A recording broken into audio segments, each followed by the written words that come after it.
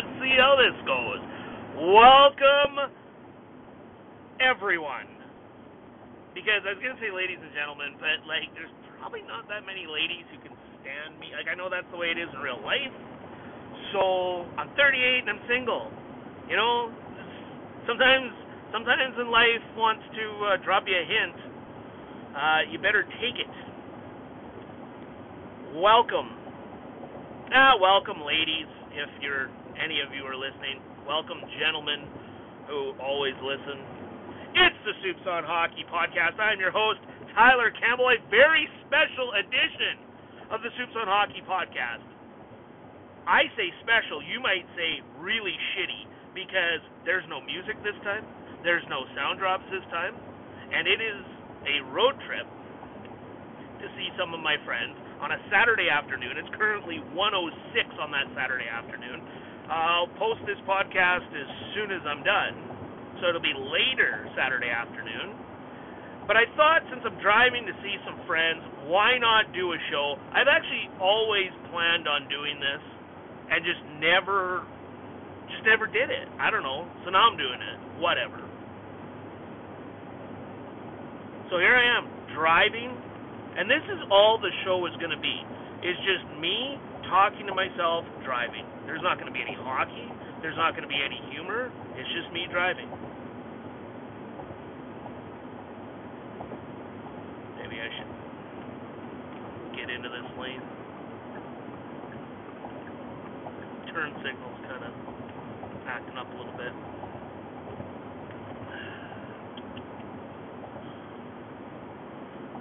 Wonder what's on the radio. Doesn't look like too much. AC's working good. I don't know, I should set the cruise at. Going about 120. Yeah. That's a whole little bit higher. Nobody's listening, they won't know. I'm such a badass. I'm so cool. I wonder when that went there. Interesting. Oh, that house. Oh, I like what they did with their front lawn. Interesting.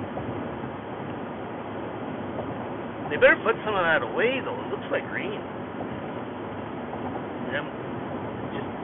Out to the north there, it looks like some rain coming in, maybe. Like, not a lot, but, maybe 3/10.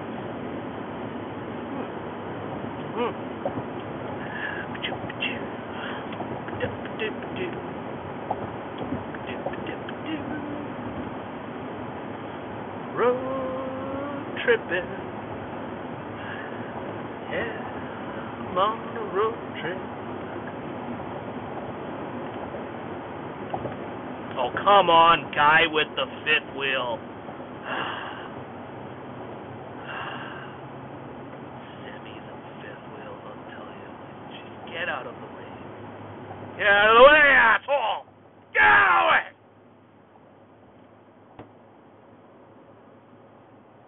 Oh, yeah. Yeah, I can flip you off too, bud. Yeah. Yeah, you don't want none of this. Let me tell you, you don't want none of this. Make sure that guy doesn't come after me.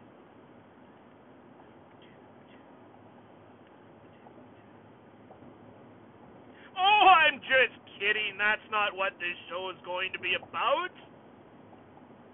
I had you, though. Oh, the fish hook is in your mouth, and you look silly. You look very silly right now for buying that. No, of course. If we're doing the Soups on Hockey podcast, I'm doing a Soups on Hockey podcast about what the latest happenings are in the NHL. And because the Edmonton Oilers are such a reality show,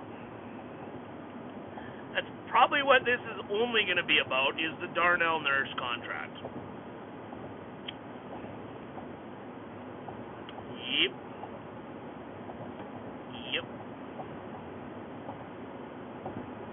Oh, I should point out one more thing here before we start. I know that I'm planning on saying on Twitter, I'm planning to leech off someone else's popularity. So, yeah, I'm actually not going, like, I hope I see Lynn. I don't know what Lynn's doing.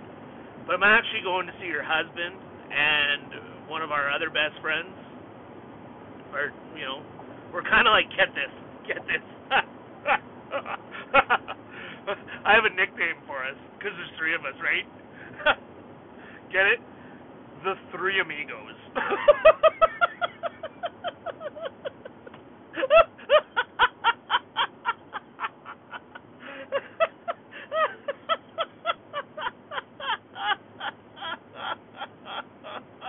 I have no sense of humor.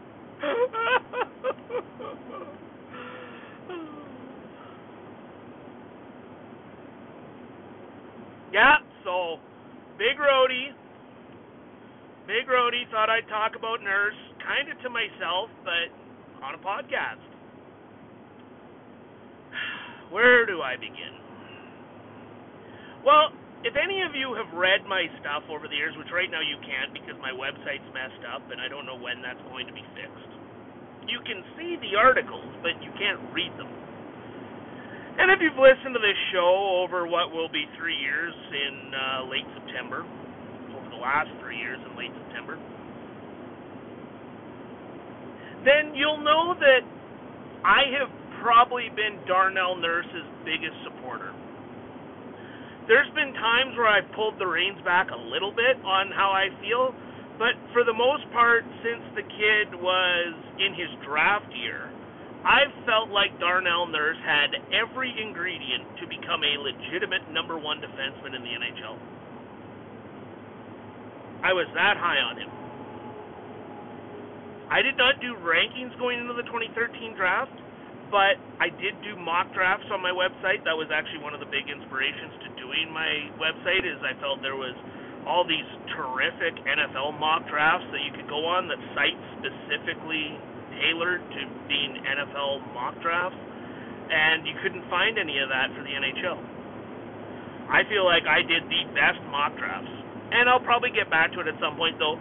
Someone who crushes it, and I mean, thanks to his inside knowledge, and I haven't seen how his results were on this year's, but I know last year's, I read Corey Pronman's, after the draft, I read Corey Pronman's that he did before the draft, and he got like half of the draft rate, if not more. It was incredible. So I've been tough on Corey Pronman over the years because we view prospects in a very different way. But I'll tell you, that guy's mock draft was outstanding. And the other thing is, Corey Pronman does a piece every year where he talks about where he got it wrong with prospects and what he would do different. And I respect that. I respect anyone who can say, hey, I whiffed. Here's what I think I did wrong. I'm going to learn from it and bounce back, because that's kind of my mentality. I'm not ever doing any of these shows or writing anything. Just because I got strong opinions doesn't mean I think I bat 1,000.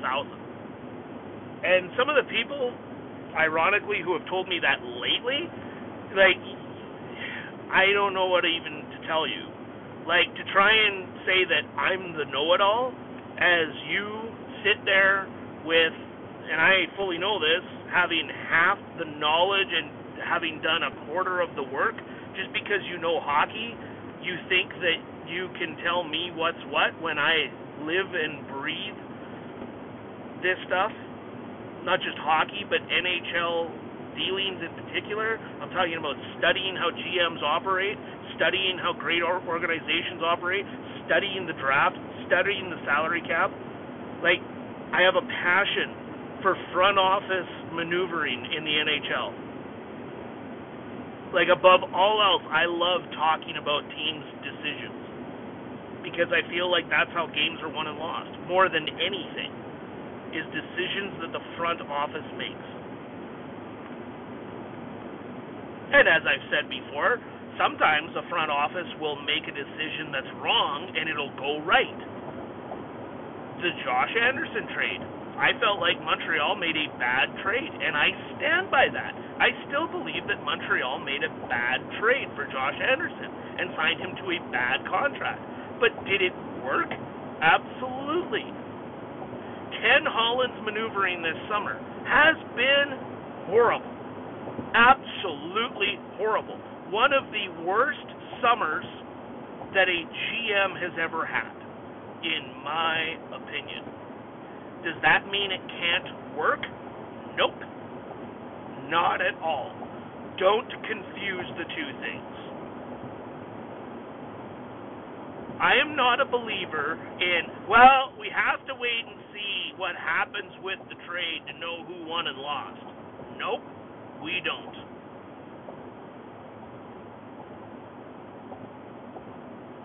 If you're doing a trade, you should know value. It's what I strongly believe the Edmonton Oilers organization has no clue on, is value. You need to understand value.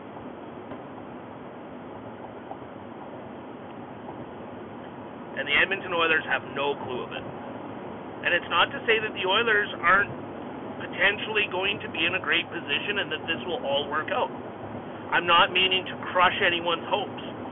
But I'll tell you, mine in particular as an Oilers fan, I think that Ken Holland had an opportunity this summer to build them into legitimate contenders. And what Ken Holland has done this summer is turn them into maybe contenders if a lot of things go right, and that shouldn't, and that's a failing grade in my opinion. I don't, as I said on the last show, I do not blame him for Adam Larson. That was a massive blow that just stung like no other. That hurt that blue line severely. But to give 4 years, I don't even mind the 3.25 on Cody Ceci, but to give him 4 years is quite the gamble.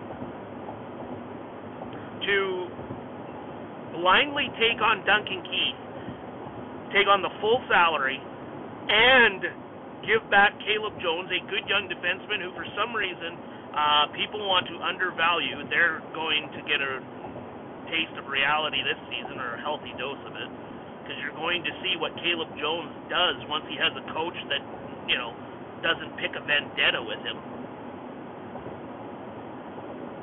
And added in a third-round pick, which can become a second. So, not only did you blow a pick when it should have been coming the other way, but they added Tim Sunderland. Yeah, Soderlund is not trending in the right direction. That was a throw-in by the Hawks.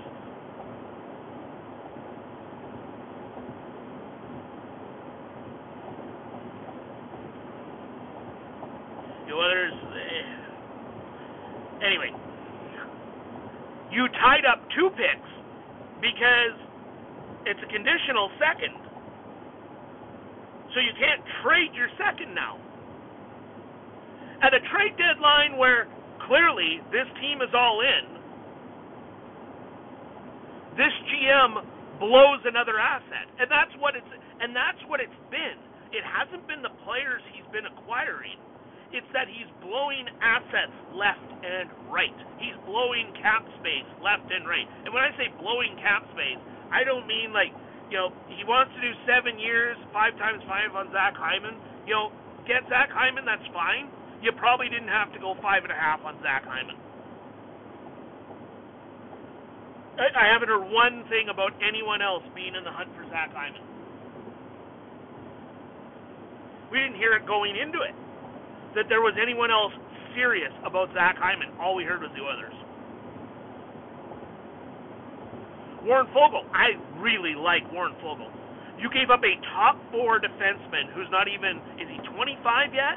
No, he's 25 next June. A 24-year-old right shot, proven top 4 defenseman. for $2 million a year on the cap. One more year, but for a third line player. And I really like Warren Foegele. You badly overpaid for Warren Foegele. You badly overpaid for Zach Hyman. You badly overpaid for Duncan Keith. And now he's badly overpaid. He badly overpaid for Cody Ceci. And now he's badly overpaid for Darnell Nurse. And I am Darnell Nurse's biggest fan, maybe? This is ridiculous. Darnell Nurse, based off one season, I am very willing to give Darnell Nurse 8 to 8.5 per year on an 8-year deal. Because I'm that big of a believer in him. So you might say, well, Soups, you're willing to go 8.5 for him. What's another $750K? What's another $750K, you ask? Thanks for asking. If you add up all the overpayments that Ken Holland has done this summer, you're looking at $7 to $10 million on the cap that he has blown.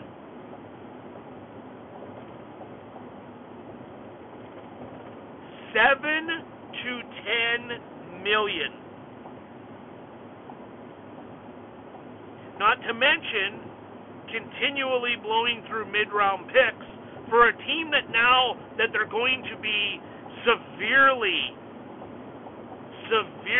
handcuffed by the cap. They're going to badly need that system to develop players.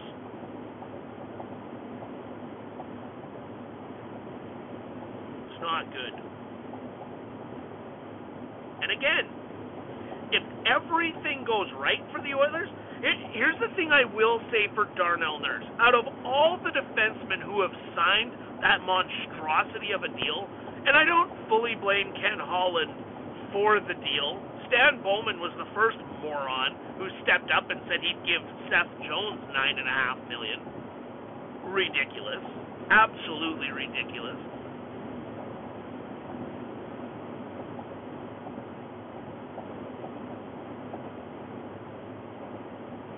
Darnell Nurse, out of Jones, himself, and Hamilton, has the best chance of living up to the contract.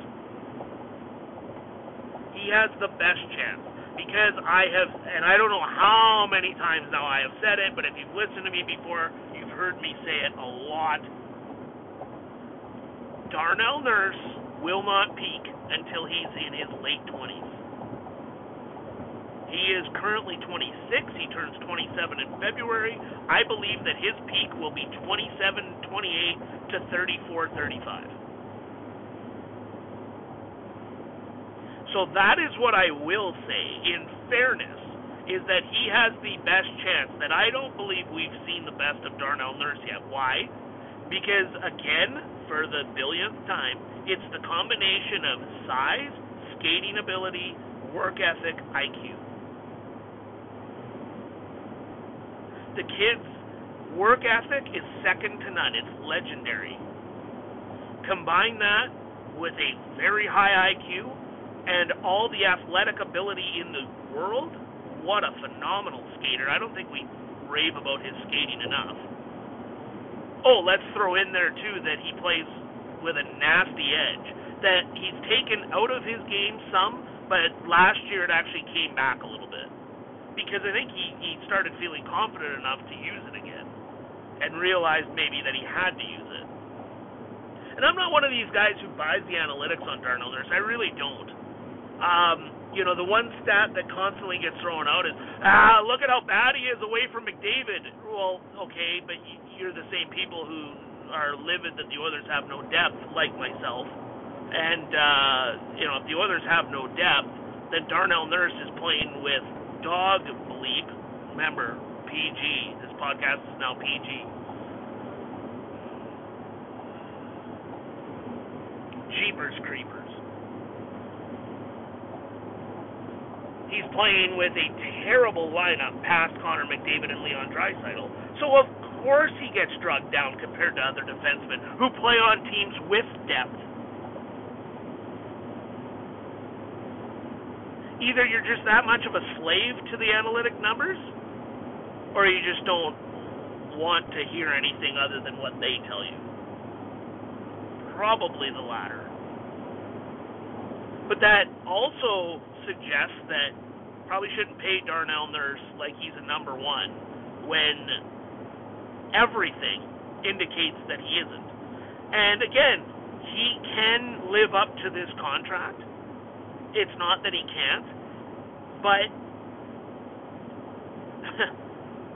you don't pay for what a guy can be unless they're, say, 21, 22, they're coming out of their ELC contract. You don't pay for unrestricted free agency years as to what a guy can be. That's what they did with Hyman. That's what they've done with Nurse. And that's what bad teams do.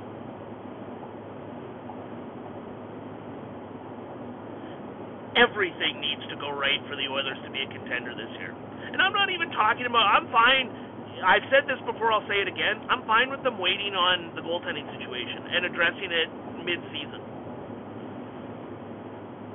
The only thing that's scary about that is if Koskinen gets back to his 2020 form and Smith regresses again, then it's like, oh man, you're tied up again.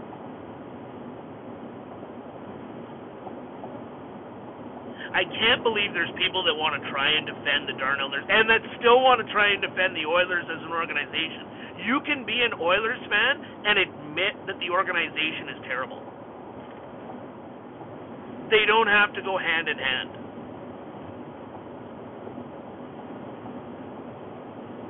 I would probably say that people who blindly defend the organization hurt it more than they help it.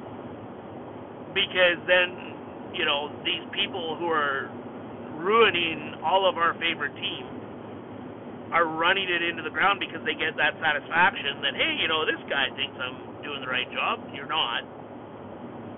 This loyalist and this apologist, they think that we're doing good. You're not.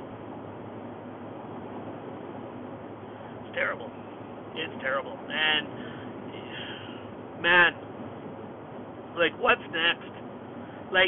I fully expect that I don't think people understand what an important prospect Dmitry Samorukov is at this moment. I would put in terms of importance, I would put Dmitry Samorukov probably number one on the importance of panning out. It's not that he's the best prospect, it's that it is vital he pans out because he can play both sides and he has the ability to be a shutdown defenseman. He has the ability to be an Adam Larson type defenseman.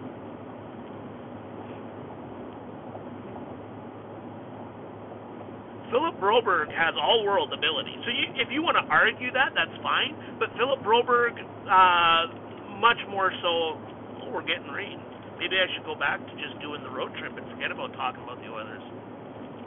Getting a little bit of rain here.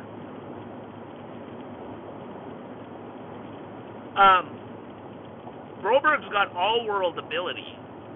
But Broberg, I don't believe he's ever going to play the right side. He obviously has at times, but he is primarily a left-shot defenseman. Where Samorukov is a guy who looks like he prefers playing on the right side, even though he's a left shot as well. That system is so vital. Because you look at the holes that they still have, if you want to say that Ryan McLeod's still a prospect, cool. So then they still need a third-line center. They still need some depth. Enter Dylan Holloway as well. They still need a guy who can big-time shoot it, even though I'm not a sniper fan at all. I've said it a billion times, I don't believe snipers truly move the needle for a team. But the Oilers really need a guy who can rip it. Raphael Lavoie is that guy. It is so vital. It is so vital. And then Stuart Skinner, given that the Oilers next year, think about this. If Jesse Puljujärvi pops this season like many are thinking he's going to continually do, he's going to get offer sheeted or they're going to have to trade him. Because they now can't afford him. And some blame should go to Darnell Nurse on this too. Someone on Twitter said it best. Connor McDavid continues to be the only one who's taken a hometown discount to play with Connor McDavid. Like, don't get me wrong here. Darnell Nurse earned, you are what the market says you are. He has earned his contract. I'm not trying to dump on the guy at all. But at the same time, do you understand how a decision like this, and Zach Hyman, do you understand how a decision like this, and so many of these guys who got overpaid, Duncan Keith not forcing the Hawks' hand and maybe saying like, hey, you guys need to overpay because things could have been done to save $3-4 million on the cap. They weren't. Oh, but Oscar Klefbom's not coming back.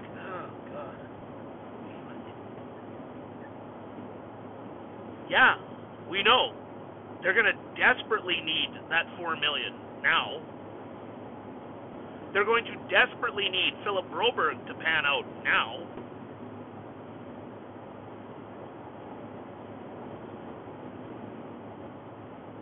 If you ask me, Broberg spends next year in Bakersfield the entire season, and they're probably going to have to start him with the Oilers the following season on the third pair.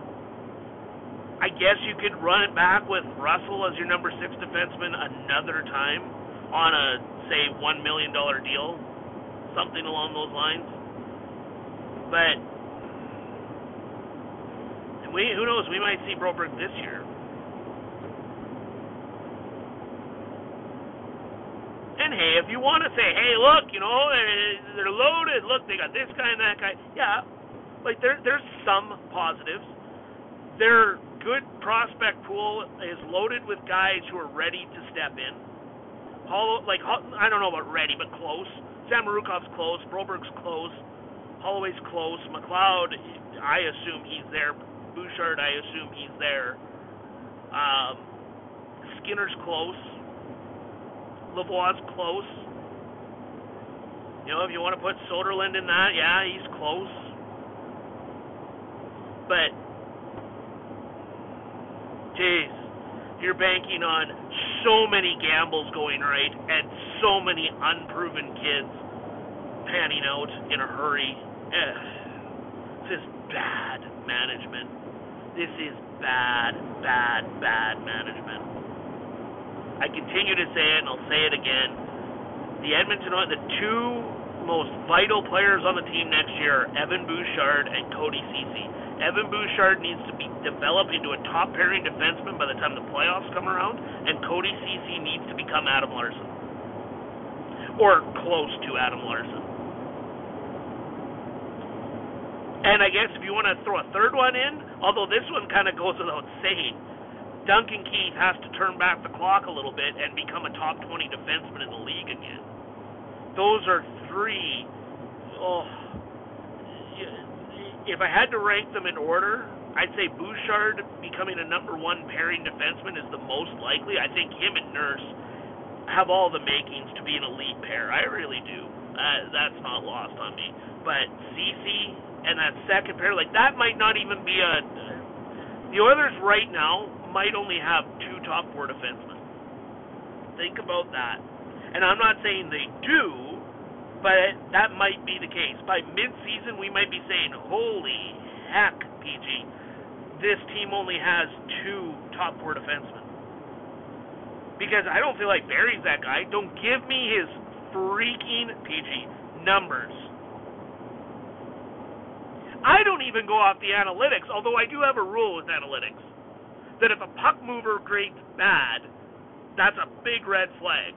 Conversely, if a stay-at-home defenseman grades good, that's a big-time green light. Adam Larson became a big-time green light last year. Adam Pelech is a big-time green light. Jacob Slavin, big-time green light. Tyson Barrie, I keep saying green light. I don't know.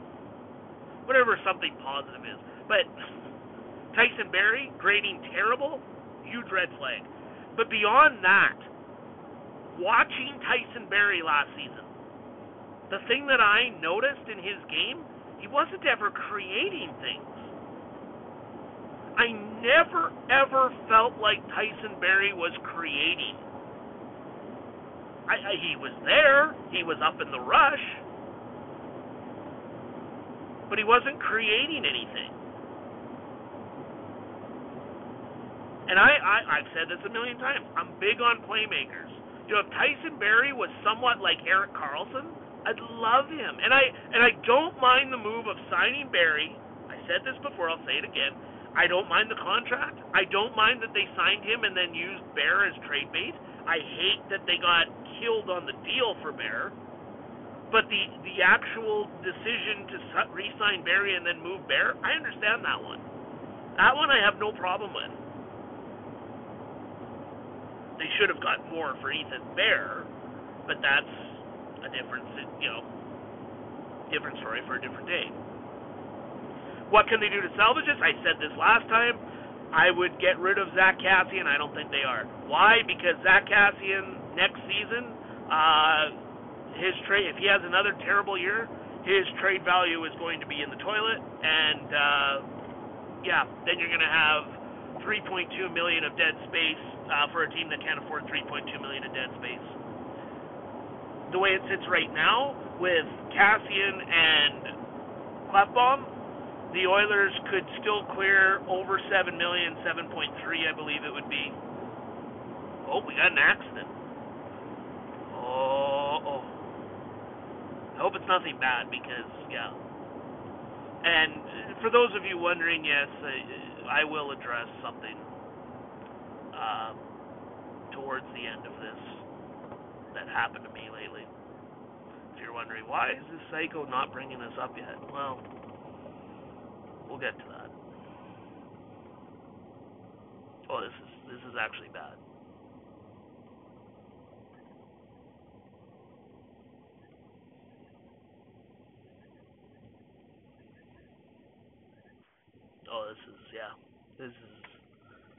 Oh, this is not good.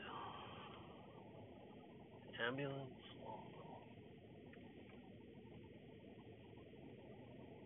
Vehicles are kind of everywhere.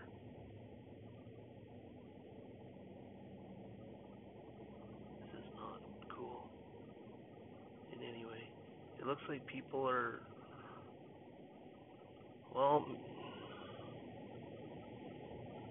flanking around people. There's a vehicle off the highway.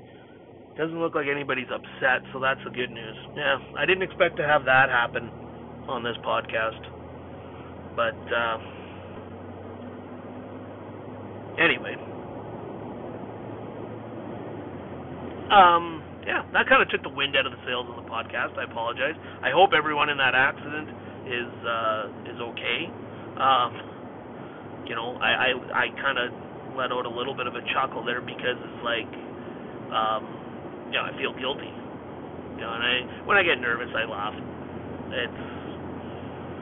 Or feel uncomfortable, I laugh. Some of the guys at work are starting to nickname me Chuckles, which, I wish they'd be more creative, but it's fair. Anyway.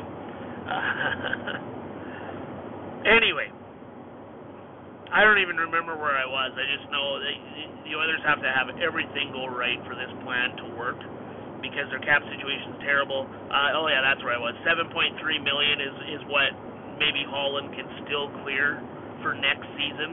That would get them up around $14 million. Of course, they haven't re-signed Yamamoto yet. I would guess that's 2 times 2. That's my guess. Which wouldn't be bad. Well, knowing the Oilers, actually, you know what? Let's readjust that, because let's think about it how the Oilers are the Oilers. Probably 2 times 3. 2 years, 3 per. Which isn't horrible either, but, when you consider in 2020 the kid came up and was a point per game player at even strength. But he sure wasn't that guy last year. I didn't think his game really took that much of a backward step. It's just he didn't produce. Man alive, they're in trouble. And that's $14 million too. That sounds good. Let's assume that it's $11 million. Think about the holes they still have. They would still have, a need for a number one goaltender. It's a big hole. Like, man alive, that's a big hole. You've got to at least dedicate about $1 million to any replacement, and I think they only have 12, 13, I think it'd be 13 players under contract. So you consider that's 10 players you'd have to add, and I'm doing this without cap friendly in front of me or anything, so forgive me if I'm getting these numbers wrong. But that's $10 million right there that you kind of got to dedicate to other guys coming in. You only have 11.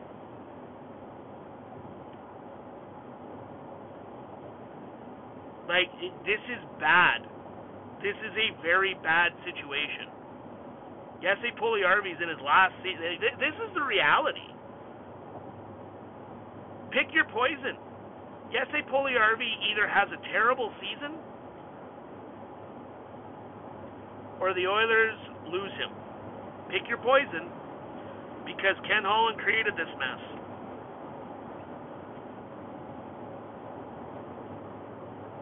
If they were smart right now, they'd look to do a 1 or 2 year extension on Puljujarvi for about, $3 million per, maybe $3.5 million per. I don't know if Puljujarvi would sign that, but I would definitely look to do some kind of extension on him. It's bad. It's bad. Okay. I got coffee to drink, so I'm going to end the podcast. But before I do,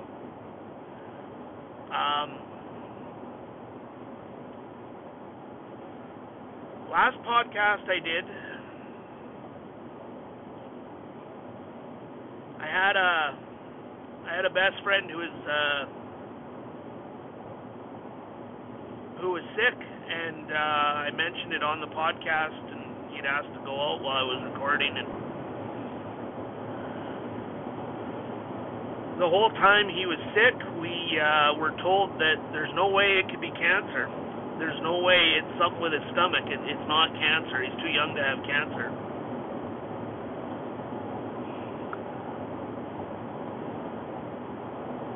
And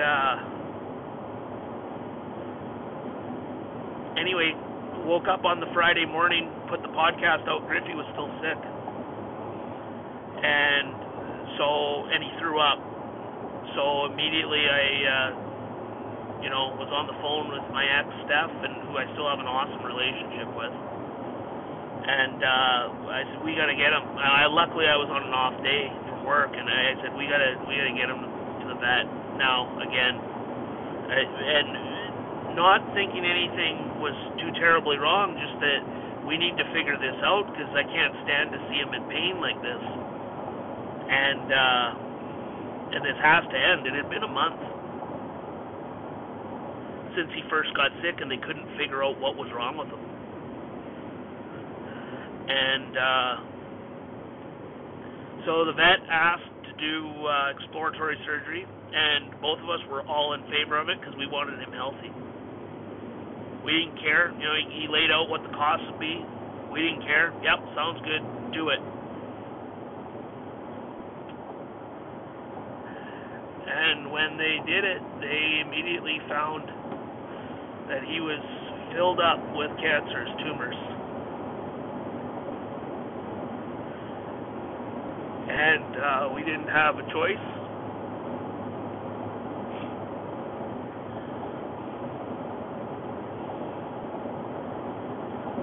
and it's been 8 days now.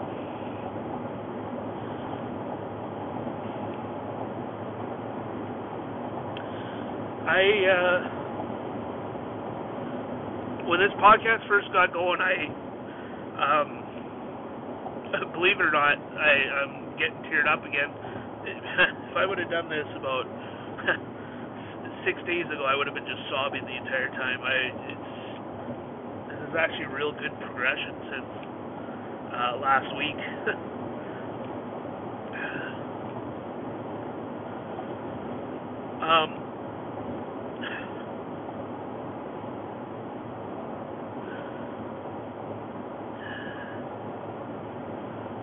When I first started doing this podcast, we got Griffey. I started doing this in late September 2018. We got him December 12th, 2018. And for a lot of people, they say, it's just a dog. It's just a dog. He was way more than just a dog for me and for Steph.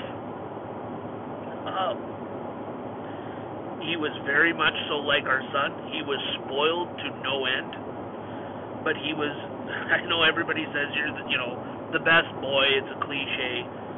He was perfect. He was exactly what I always wanted my dog to be, my best friend. Huge personality, loved everyone, happy as can be. The only times he wasn't happy were if you weren't happy, which has kind of been what's helped get me through this a little bit, is knowing that, you can't let him see you this way.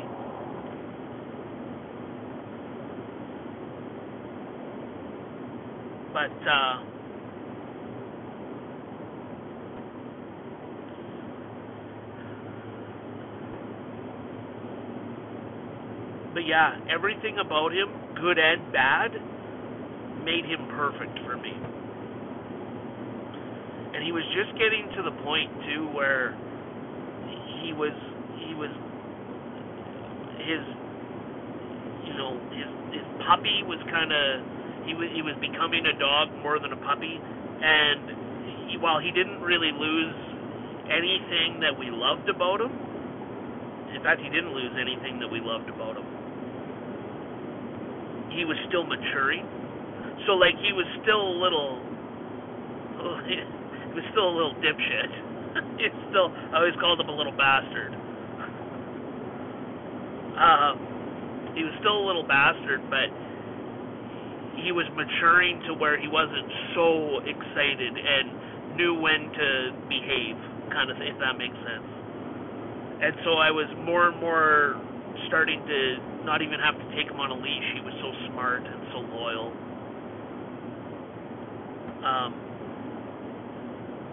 Yet he still had a mind of his own. But anyway, I've talked about Griffey ad nauseum on this podcast, and last Friday was definitely the worst day of my life, and I always talk about monetizing this podcast and doing things, and in the fall I'm hoping to amp it up, or at least sometime. I know I always say that, and I never do it. Life kept getting in the way. I won't BS anyone. I have had a horrible 18 months or so, and I know a lot of people have through this pandemic, but I lost I lost buying a business because of the pandemic. I lost what I thought was going to be my wife during the pandemic, although, again, we have a great relationship and there's no animosity there whatsoever. And now I lost him during this pandemic, and I don't mean to, I hate people who play the victim. I know a lot of people who want to play the victim 24/7, and it's just ridiculous. Get so sick of it. And I hope that's not what I'm sounding like here, but I mean, I have pretty good self-awareness, and I know when I'm just being a baby and need to suck it up, and I know when things are actually not bouncing your way and life's repeatedly kicking you in the nuts, and you actually are the victim. And the only thing I can take out of this is Michael Jordan always said, especially talking about when his father was murdered, he said, take the negative and turn it into a positive. And one of the things through this that pumps me up is when I do decide to take this more, try and make something of this more than just a show where I'm ranting and raving into a phone for an hour. Is I want to do charity work. I've always said I wanted to do, use the platform for that kind of stuff too. And it wouldn't be just for one charity, but I would love to do a show, an annual event, maybe on October 19th, which is his birthday. And it'd be a good day for it. And I could do a fundraiser and in his honor and donate. I've been looking into different charities. I want to say one is the Canine Cancer Foundation, and keeping his memory alive in several ways, because even though he only got 2.5 years or 33 months on this planet, if I did it right, his impact could last a lifetime. And that's something I'd want. So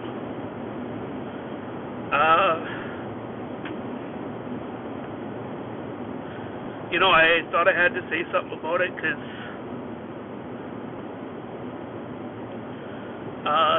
he's been part of the show over the years, and I'm gonna miss him. So kind of a sad note to end the show, but I had to throw it in there somewhere. So